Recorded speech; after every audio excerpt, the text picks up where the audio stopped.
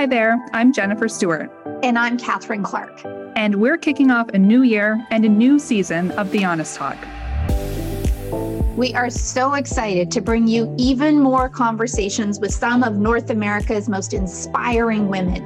And as usual, we're leaving behind the talking points and bringing you real, raw, and honest talk.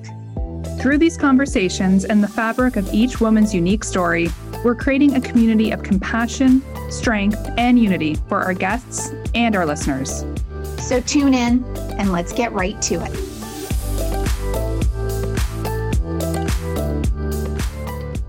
Maria Tremonti began her journalism career while still at the University of Windsor, and she's never looked back.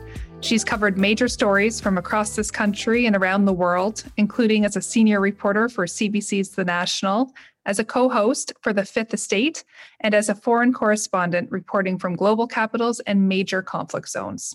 For 17 years, Anna Maria also served as the host of Canada's most listened to radio show, CBC's flagship morning current affairs program, The Current, which drew in more than 1 million listeners a day. Anna Maria stepped out of The Current in 2019, but she certainly did not step away from journalism. The award-winning journalist is now host of the popular podcast More with Anna Maria Tremonti, and we are absolutely thrilled to welcome her to The Honest Talk today. Anna Maria, thank you so much for joining us. Well, hello, and thank you so much for asking. So, Anna Maria, why did you step away from The Current?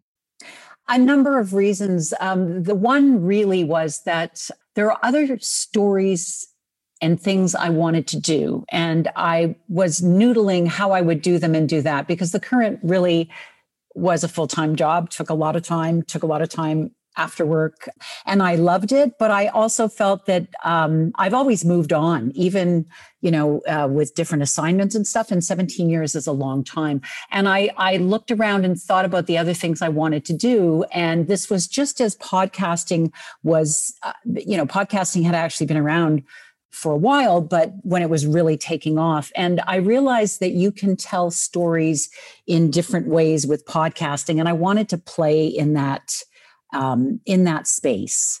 And so I thought about it a lot, because I could have just stayed and done it sort of on the side, but I wanted to give it my full attention and try it out. And so what I've done with More, the first one is really to keep my hand in interviewing, but I'm working on something that I'm still not talking about yet, but which is a serialized story for podcast. And that's really why.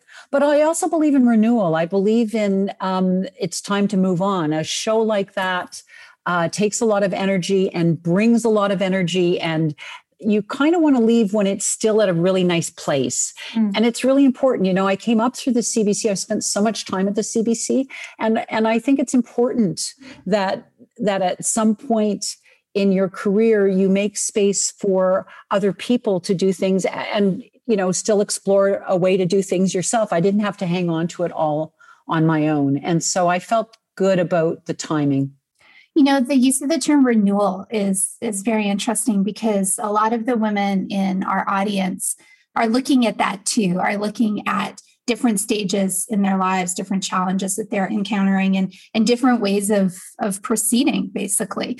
And you made a choice that's kind of scary. I mean, stepping away from anything you've been doing for 17 years that you know how to do in your sleep. That's scary.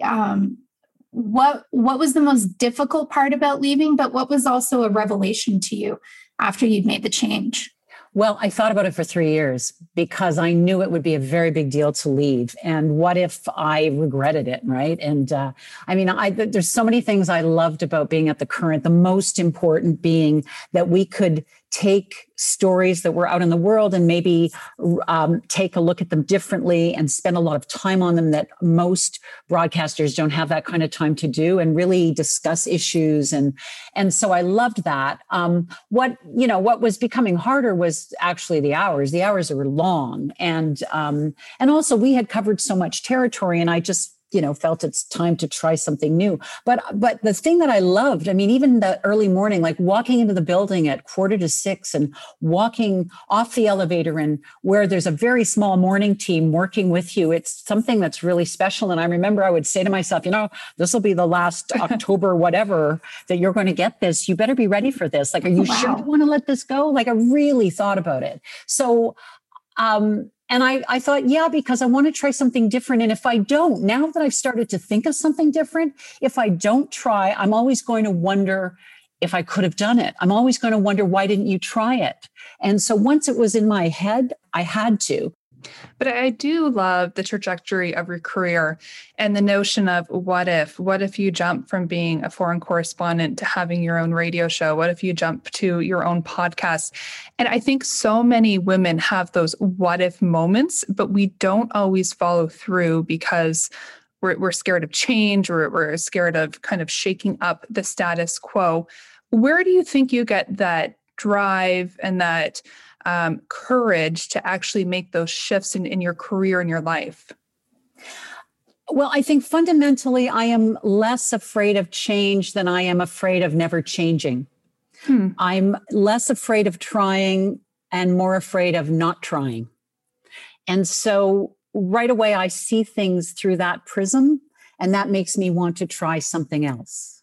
The other thing, I guess, is that in some ways, I've always felt I had a safety net. If I went to one job and I didn't like it, I've been a broadcast journalist my entire career. And I have, even when I went to the Current, I remember talking to the head of radio at the time. And I said to him, what if I'm no good at this? And he says, then you'll go back to being a reporter. Like, give it a try. Right. And so sometimes if we just say to ourselves, if you follow through with the what if, maybe it's not as bad as you think it might be. Now, of course, we have obligations and responsibilities and mortgage payments. And so not everything is easy to leap from, but sometimes I think we can become afraid of change. And I've always been afraid of calcifying. I've been afraid of staying too rigid and not trying to change. So that's kind of what happens in my brain. So you're hosting more now that really is conversational. And yet now you're having these long format conversations with people, which is exposing their humanity in a very different way. What are you getting out of that? It's another way of interviewing. It's another way of talking. I wanted to explore that very thing. I wanted to explore the idea of even longer form conversation. I really believe that conversation can work to cure a lot of things, that if we would just talk things through, or we could hear other people having conversations, it would be easier for us to do the same. And so I wanted to do that. And as a team, we picked the people we chose, but it was a bit of a change for me because, with the Current, you really know you're going to start at A and you really want to end up somewhere at, LMNOP or something. And you have an arc to that conversation that you plan. With more, it was like, instead of having I want to start here and I really want to see if I can move them through this kind of conversation. It was like having clusters of ideas to talk to someone about and then seeing where it would go. And the first time I did it, I actually called my producer up the night before. The first one we were going to record was before a live audience. And I said, I'm just nervous about this. I'm just going to write out a question line as if it was the Current. And then I'll change it as I go. And she said, no, you're not. Because I know you're going to just do a Current interview and you're not working for the Current anymore. And so I said, okay, fine. And so I just did it the other way. And it was the conversation I did with Vivek Shreya, and it became a different kind of thing. So, it's again, that thing about letting go and trying to learn more and learn a little differently. But it's all with the idea that if you have a longer conversation, you learn things about someone and maybe you go down a little rabbit hole that you're not expecting. And if you do, you get to follow it. Whereas at the Current, I couldn't always do that. Sometimes we would go down a rabbit hole and we'd have to cut it out because it really was off topic. I've heard you talk about the value of listening, and you just spoke a lot about the ability to keep learning about people. I think as a society, too often we don't listen enough. We want to hear ourselves talk, and you're in a really unique role where you do get to listen, you get to probe, and you get to continuously learn. What's been your biggest lesson learned since starting more? Listening differently again, I think. Understanding that I don't have to know everything about where someone's going to feel that it's a worthy conversation. I will admit to you that there are a few, and we've only put out one season of More, but there were more than one conversation in there where I ended and I looked through the glass at my producer and I said, "Is that okay with you? Like, did we?" Because it was the idea that, again, you're supposed to drive a specific kind of information. So just by listening and seeing where they wanted to go and then trying to pick up on that has been, it's been valuable for me, and how much I enjoyed it. It doesn't have to be about something that is in the news right now. It can be a conversation that you can pick up on and listen to 6 months later and still maybe learn something about someone, and in the process learn something about humanity at the same time. Can I ask you about the long format question too? Like, you talk about long format conversations, and we are such an instant world now. And we're a world where, we try to condense everything into a tweet or a short post on social media. And yet here you are having these conversations which are in depth and probing and personal. Do you think there is genuinely still a market for those kinds of conversations? Or do you think that market is coming back as our world just keeps going faster and faster and faces crises that seem to come right to our doorstep because of the immediacy of news? I think there is a huge appetite for this. It doesn't mean we don't want other things in quick bursts like news. You want to know what's going on. You want to be updated, that kind of thing. But I also think that we live in exactly the world you're talking about. And even in social media, these short bursts of things on Twitter or something on Instagram. And sometimes we just need to be able to listen to something. And of course, the beauty of a podcast is almost everybody listens with earbuds in. And so it's in your head. And as you listen, you feel like you're part of the conversation. And that's also important too, because in a world where everything is in bursts, you need that time to think. And not everybody has not everybody gets to have a long conversation with somebody. And so you can have one as if you're the next person in the room. Did you know early on that you wanted to be the purveyor of these conversations? I know you started your journalism career at university. You immediately went into the field. When did you realize the power of being a journalist in communicating to others and what that can mean to our world? I knew very little early on. My life is a learning process. I wanted to stay out of the studio for most of my career, and I made a real point of doing that. So the fact that I went into the studio for The Current was because we had talked about a new way of doing conversations, and it would be like still bringing that reporting world in a different way. And that was through conversations that weren't like just 3-minute interviews or 5-minute interviews. But no, the more I learned about journalism, the more I wanted to learn. I came out of university, and I'd gone in wanting to be a playwright. I thought journalists were writers who couldn't get work. But I joined my student newspaper, and I fell in love with chasing stories. And then I got out of university, and the first job I got was in radio. I had put out, all sorts of resumes, print, radio, and then the more I learned about it and the more I saw that there was more to it, the more I wanted to pursue that. So I went from doing, short reporting and reading 5-minute newscasts and private radio to wanting to do more and to seeking out where I could do more. I read a quote from you where you said something about loving being a foreign correspondent, partly because, you were in remarkable places, but also because your bosses were far away and you had a lot of autonomy. But the flip side to that is that you were a part of history, and not all of it was pretty. In fact, you saw a lot of death and destruction and violence and the worst side of humanity, both, at the micro level, but even at the macro level in terms of politics gone wrong. How do you handle those tough memories of the things that you saw that didn't make it to the screen or onto radio?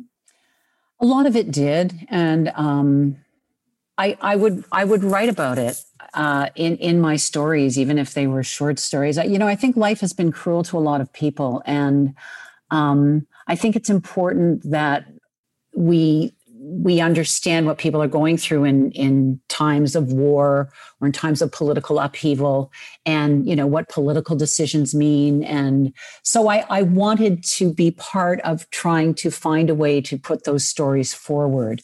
Some of it has just always stayed with me. I mean, the war in Bosnia was really a pivotal moment in my career. It was, for my bosses, it was as if they kind of went, oh, she knows how to report. But for me, it was working around and meeting people in terrible trauma. And it was seeing how they reacted with the grace and their ability to survive. I think I've been more affected by the people who've been able to walk away than the people who I never knew because they were killed. And I would say that about even living in Jerusalem. I would, show up at a suicide bombing in Jerusalem. And when, just as it would happen, you could hear it in the city. It would go off and you'd know, and you'd have to figure out where is it. But sometimes I would get there very quickly. And the faces of the people who were being helped away or could walk away would say so much, and it would just stay with me. So sometimes it's that has stayed with me more. And, what I've tried to do in my reporting is to be true to that kind of thing, to what I am seeing and what I am hearing from the people going through something. That's really interesting that you take that perspective and that you have to come back to Canada when you were a foreign correspondent and have to process those memories. What kind of tips or techniques have you adopted over your lifetime to process those moments? Because that's not normal. Normal Canadians aren't on the front lines of war. Well, I was fortunate enough to work with good people, so I could talk about it at the end of the day. When you're based in some of these cities where you're doing a lot of this work, like Jerusalem, I was in Berlin when I was covering the war in Bosnia. There is a community of foreign correspondents, and you can learn a lot from fellow journalists. And it's not the same kind of competition. In fact, there's a lot of help, and so you can talk about things and you can put them in perspective, and you can talk to other people. Again, when you're living there, you can talk to people. So in Jerusalem, of course, I had Palestinian and Israeli Jewish friends, and we would talk about these things all the time. And so I would get a perspective on this through them, because again, they're living there. They're not posted there. They're not going to move. And it's the same in a war zone. I had a ticket out. Other people don't. And so there's a lot of, a word I use that isn't a word, perspectifying you can do to kind of just put it in its place, and then talk about it when you need to on the other side. If you could tell us one lesson that you've learned over the course of your career, something that may have changed how you approached your job, is there something? I've learned that, sometimes to take a step back, not to make assumptions, not to make judgments. And I don't want to sound like I'm holier than anyone or anything like that, but I have learned to just say to myself, you don't know who you're passing on the street, so don't judge them too harshly. I love that. And Maria, people feel like they know you. For decades, you've been on television screens, you've been on the radio, but you are always interviewing other people. What's something that you would like people to know about you as a person that they don't know? Oh gosh. I think I'm such a private person that I've actually really tried to keep it that way. I don't know. What can I say? I'm not as serious as you might think I am. I'm a pretty goofy person. A lot of people think that because of what they have heard on the radio, that I really have it together. And no, I can fester about the smallest little thing. I really do care about what people think. You know, I don't want to hurt someone's feelings, and I don't want people to I don't want them to hate me. And I do fester. Did I ask the right question? I don't want people to think I asked a stupid question. All those things, I have my own insecurities. At the same time, gosh, I don't even know what to say. That's such a good question. You see what you got me now. But I think it's so important for people to hear, because to your point, I think people do have the perception that you have it all together. You've been on the front lines of war, you've been on our radio stations, you've interviewed some of the most incredible individuals. But as women, our audience, even at the most successful position, you don't always have it all together. And I think that's okay, right? That facade that we portray that, we always are at the top of our game at all times. It's just not true.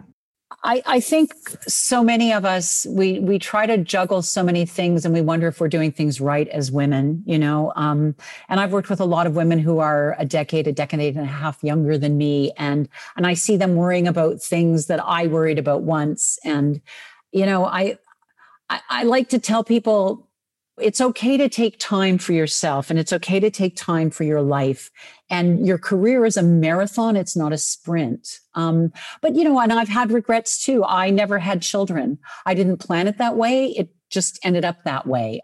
And now I'm lucky enough to have, my partner's children in my life, and I have other people's children in my life. But there's lots of things that didn't go the way I thought they would go when I was in my early 20s.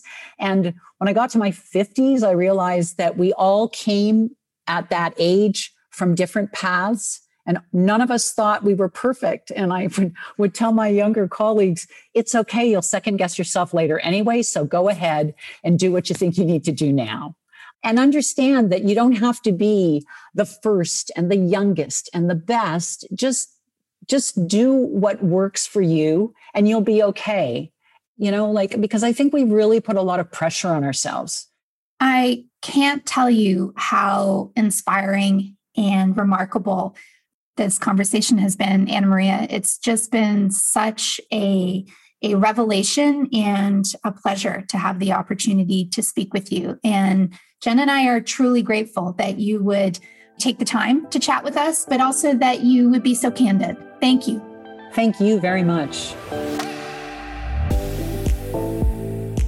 That's a wrap. And to our listeners across Canada and around the world, thank you for joining us.